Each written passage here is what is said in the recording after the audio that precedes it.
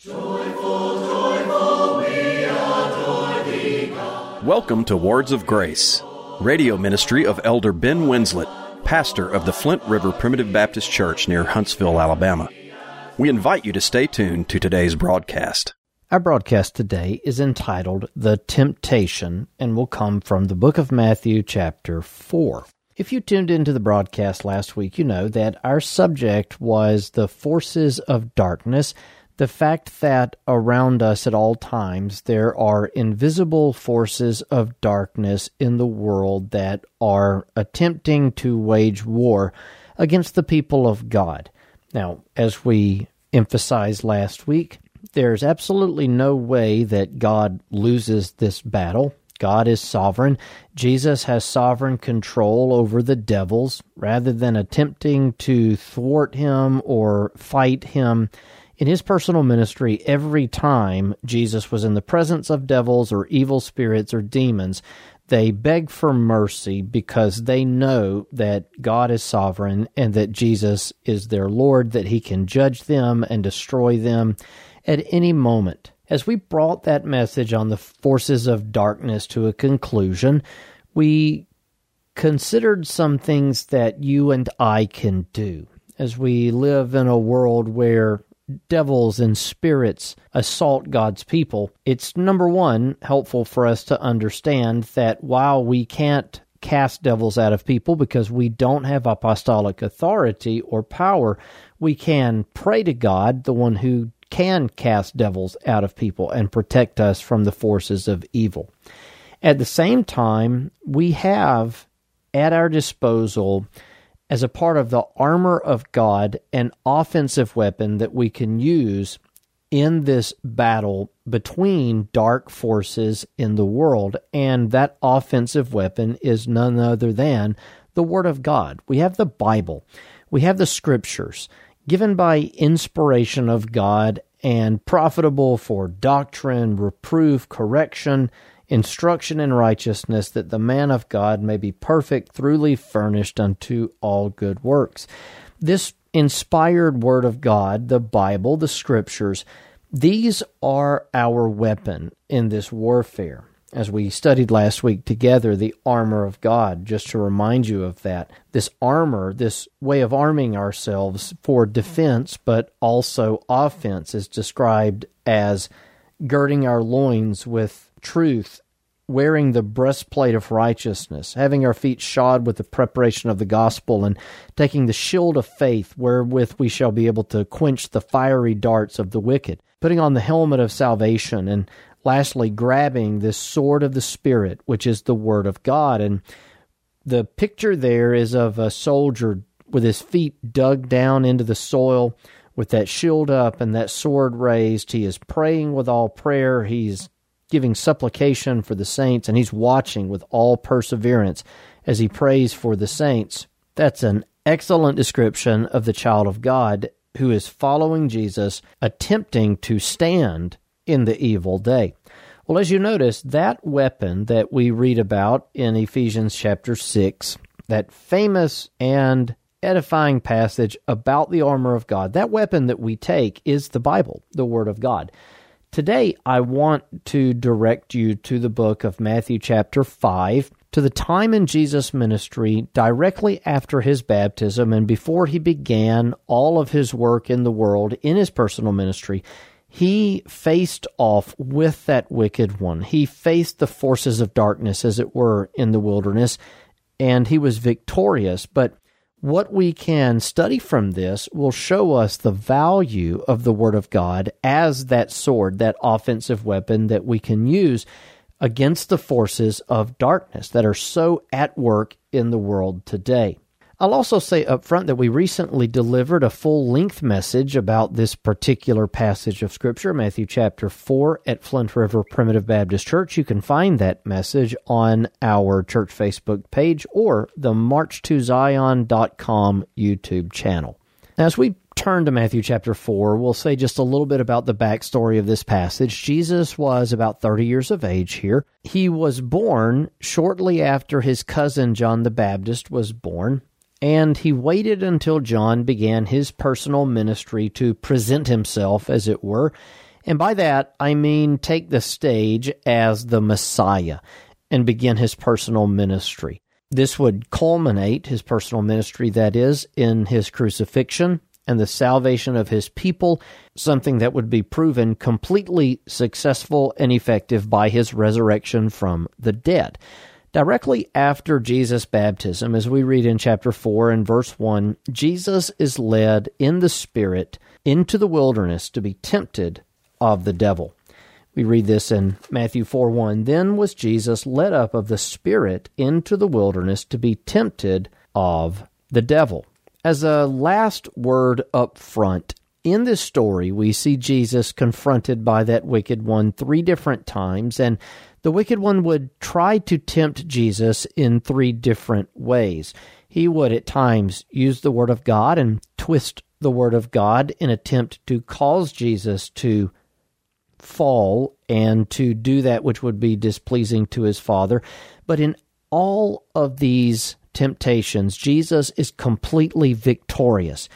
In this story, we see the impeccability of Christ on display. What do I mean by the impeccability of Christ? The impeccability of Christ asserts that Jesus is completely unable to sin. Jesus was not subject to the lust of the flesh, the lust of the eyes, and the pride of life. That threefold description of sin, which we will come back to in a moment, is found in 1 John chapter 2 and verse 16, and it basically describes the ways that sin manifests itself in our personal lives. Jesus was not susceptible to this. Number one, Jesus was not susceptible to this in his humanity because he had no nature of sin, because he was virgin born. Jesus was unlike any other human being who has ever lived because he did not possess at any time ever the nature of sin. And so in his humanity was completely perfect and upright, without spot, without blemish. And number two, Jesus is impeccable because he's God incarnate, and God cannot sin. James chapter 1 says that God cannot be tempted with evil, neither tempteth he any man, but every man is tempted when he's drawn away of his own lust and enticed. God neither tempts, nor can God be tempted. And so since Jesus is God incarnate, Jesus cannot be tempted with sin. Jesus cannot do evil. Jesus cannot sin. Both in his perfect humanity and his perfect deity combined together in what we call the hypostatic union, the fact that Jesus was verily God and verily man, that he was 100% God, he was 100% man. He was completely God, he was completely man. And in his humanity and his deity, we find perfection. This perfection insists that he is unable to be corrupted. Though he were tempted in all points, like as are we, yet without sin. Jesus was impossible to corrupt. He was impossible to lead astray.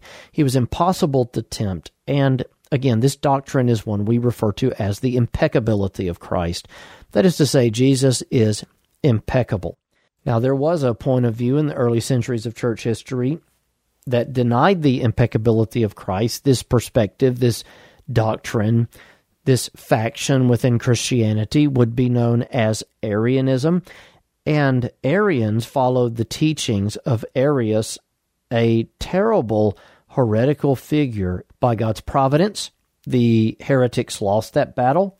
Those who were orthodox on the Trinity prevailed. Those who were orthodox on the deity of Christ prevailed. And this doctrine of the impeccability of Christ has not been contested to that degree since. We see in this story the impeccability of Christ on display. Again, as we said, he is unable to sin. He will not choose to do that which is evil, even in a period of fasting where, from his flesh's perspective, from the perspective of hunger and fatigue and need, Jesus is unable to do that which is wrong. Jesus is incorruptible. Verse 1, to read this just again, then was Jesus led up of the Spirit into the wilderness to be tempted of the devil. The first thing I want to point out is that Jesus is led of the Spirit into the wilderness for this showdown.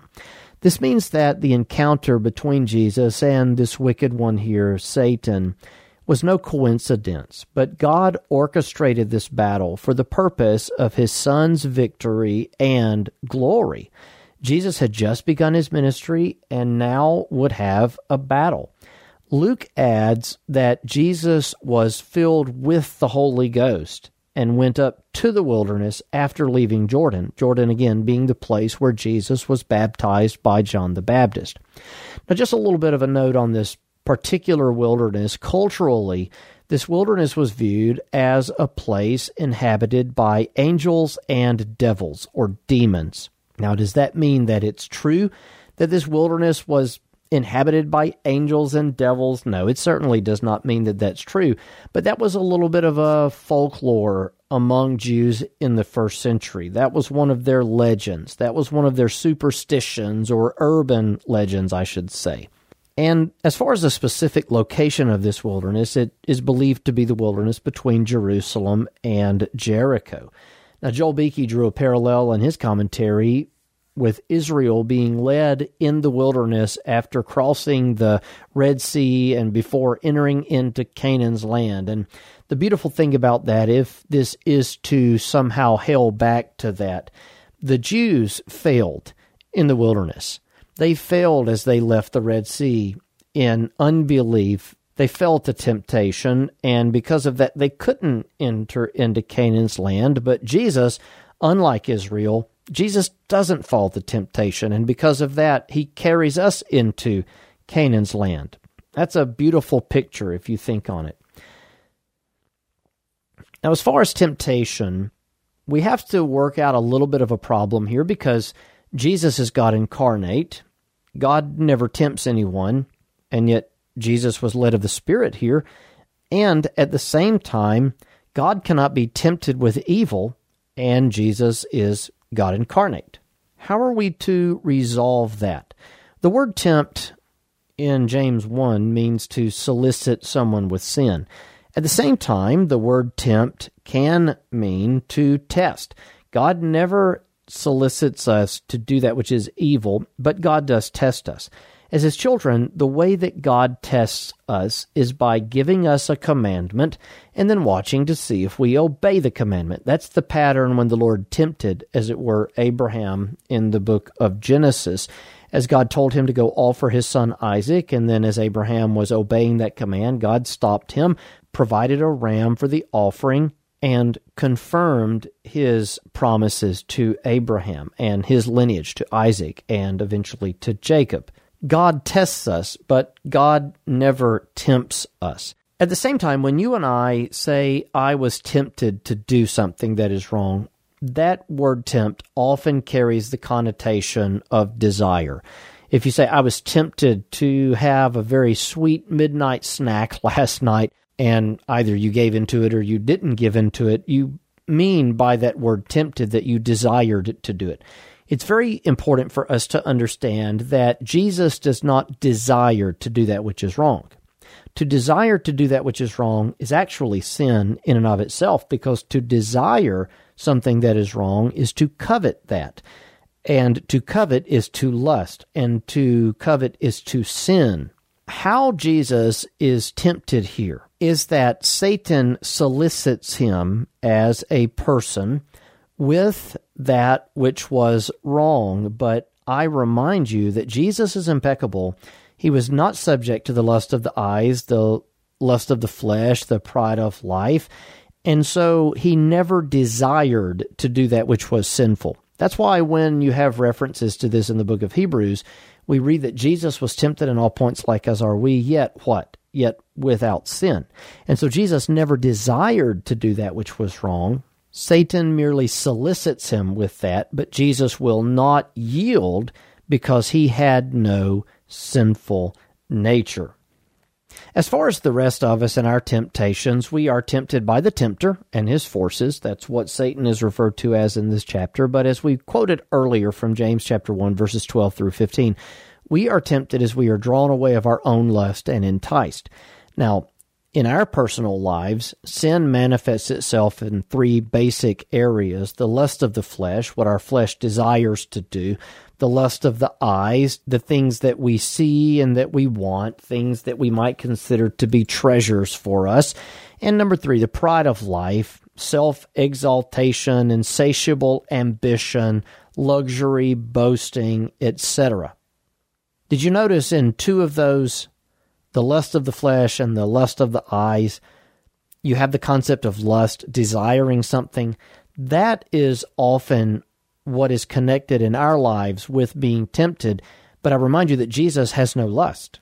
He is not subject to the lust of the flesh, the lust of the eyes, and the pride of life. And so when Satan solicits him, he is completely and totally uninterested in these propositions.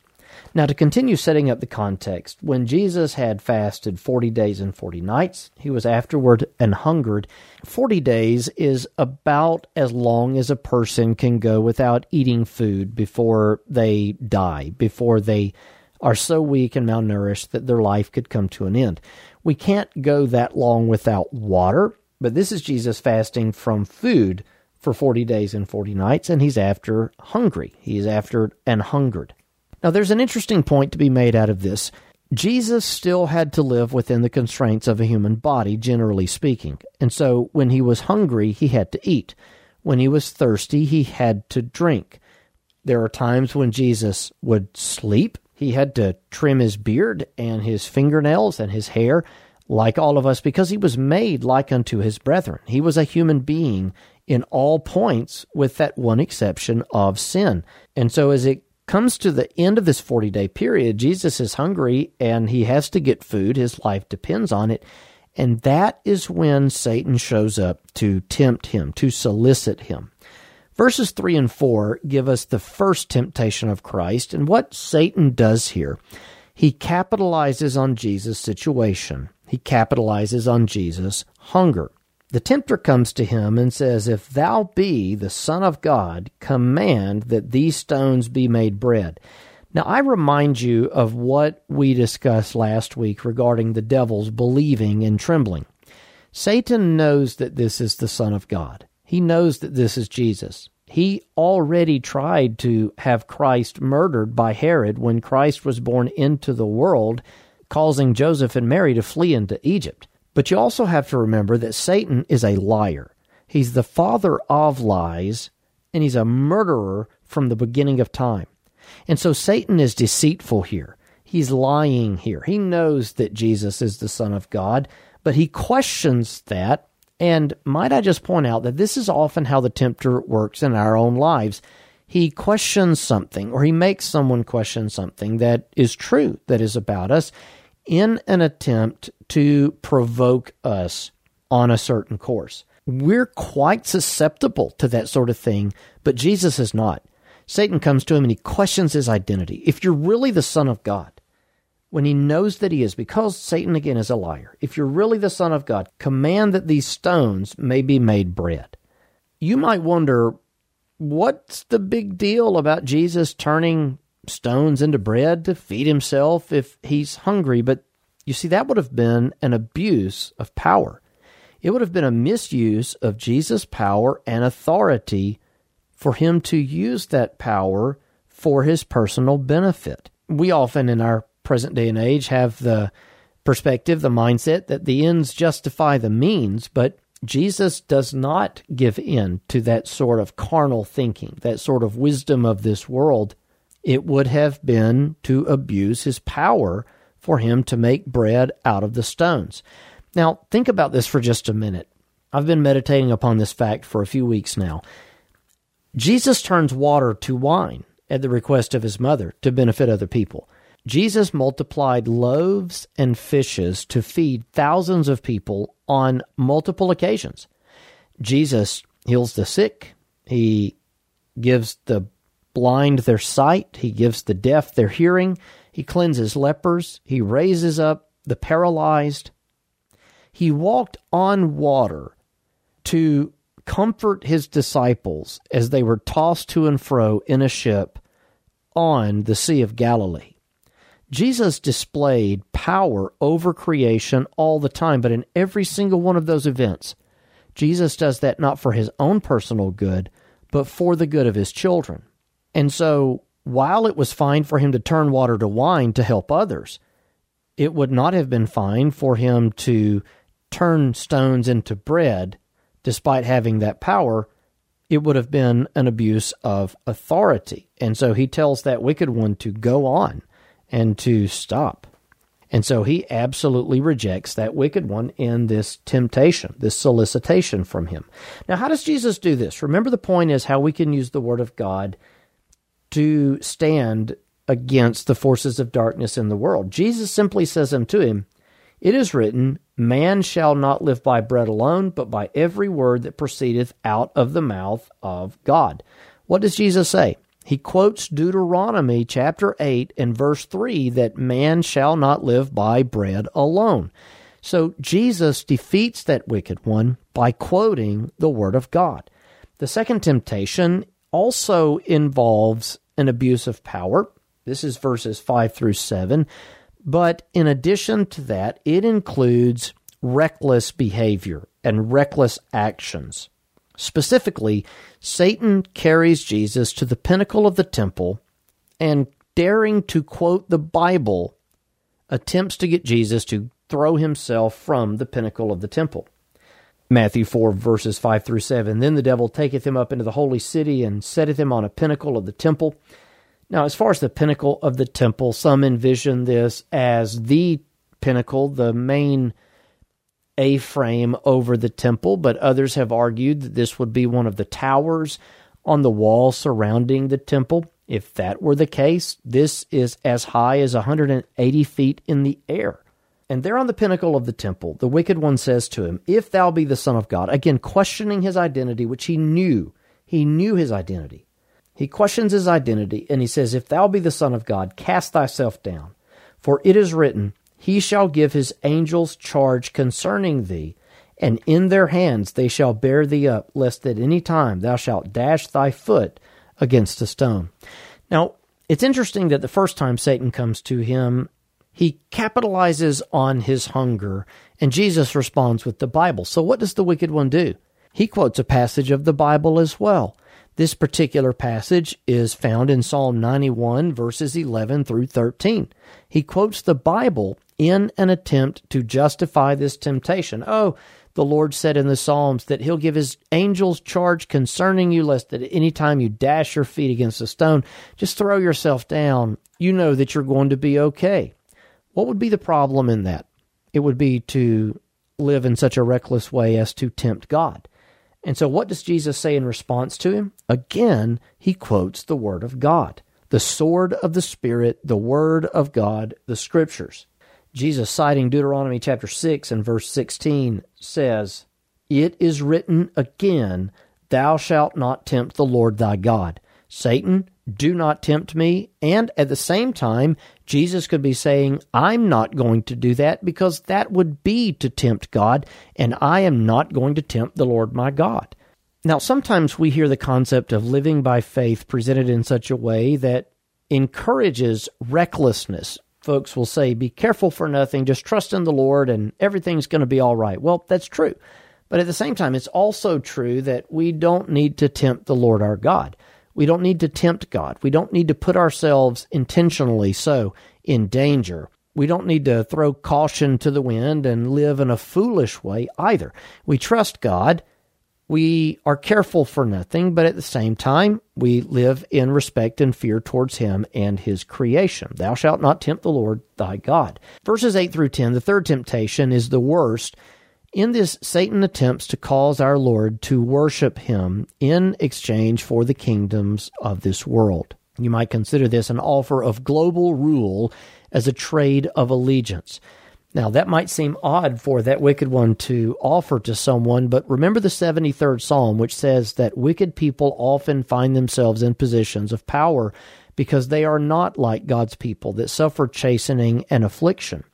2 Corinthians says that the devil is the god of this world. He isn't a god, but he behaves as if he's one, which was one of his sins from the very beginning of time. The Lord called him the prince of this world in John chapter 12 and verse 31, so he does have authority in this world. How does Jesus answer him? Satan carries him into an exceeding high mountain and shows him the kingdoms of this world and the glory of them, and said, All things will I give you if you fall down and worship me. And Jesus says unto him, Get thee hence, Satan. Get out of here. Leave. For it is written, Thou shalt worship and serve the Lord thy God, and him only shalt thou serve. Then the devil leaveth him, and behold, angels came and ministered unto him. What does Jesus do? For the third time, he quotes the Word of God. It is written, Thou shalt worship the Lord thy God, and him only thou shalt serve. Do you know what passage of Scripture he quotes? Deuteronomy chapter 6 and verse 13. Now, by the way, as a side note about this, Jesus does have power over all kingdoms. He rules all nations with the rod of iron. He has a kingdom that consumes all the kingdoms of this world, and he has this through obedience and submission to his Father. He rules and reigns today. That was the long way. That was the difficult way, but that, as it is so many times, was the right and the good way. Now, as we bring our broadcast today to a close, I want to share with you 4 simple takeaways. Number 1, while we can learn from this, the ultimate point is not so much how we can defeat that wicked one, but how Jesus defeated that wicked one in our stead. We're not the hero of Matthew chapter 4. Jesus is the hero of Matthew chapter 4. Number 2, Jesus began his personal ministry with baptism, like we all should. We should be baptized if we believe. And immediately Satan attacked him. When we begin to follow Christ, this pattern will apply to us as well. Satan will attack us when we live faithful to the Lord Jesus Christ. I remember it being said by old preachers when I was a little boy, don't think that your life will be roses after you choose to follow the Lord Jesus Christ. No, when you are drawn to him and you feel compelled to follow him, and in your mind you decide, I am going to take up my cross and be baptized in his name, you can expect troubles to follow you, but the peace that passeth all understanding and the providence of God is so much greater than the problems that you will experience that it is always worth it. Number 3, when that wicked one solicited Jesus, when he tried to sell these temptations to Jesus, Jesus used the Word to defeat him. And again, this shows us how the sword of the Spirit, the Word of God, is our offensive weapon in the armor of God. When we are attacked by temptations or the forces of darkness, our weapon is the Word of God as well. And then number 4, and lastly for today, because our beloved Savior Jesus was tempted in all points like as are we, but he yielded not, we can come to him for grace to help in our times of need. Why? Because he knows what life in this world is like. He experienced every type of temptation that could be given to a person, and yet at the same time, he never gave in. He never lusted to do that which was evil. And so, having this great Savior, this great high priest, which is passed into the heavens, let us hold fast our profession. For we have not a high priest, Hebrews 4:15, which cannot be touched with the feeling of our infirmities, but was in all points tempted like as we are, yet without sin. Let us therefore come boldly to the throne of grace, that we may obtain mercy and find grace to help in time of need. Again, I'm Ben Winslet, thanking you for listening to Words of Grace today, inviting you to write and let me know that you've received today's broadcast, and also to tune in again next week at this time. Until then, may the Lord's richest blessings be yours, is my prayer. If you enjoy the messages you hear on Words of Grace, consider this your invitation to visit a Primitive Baptist church in your community. An online directory is available at marchtozion.com. Copies of this and other broadcasts are available for download on iTunes and on our website. And finally, Words of Grace is a listener-supported program. To contact us, address your correspondence to Words of Grace Radio, 641 Moontown Road, Brownsboro, Alabama, 35741, or visit us online at flintriverpbc.org.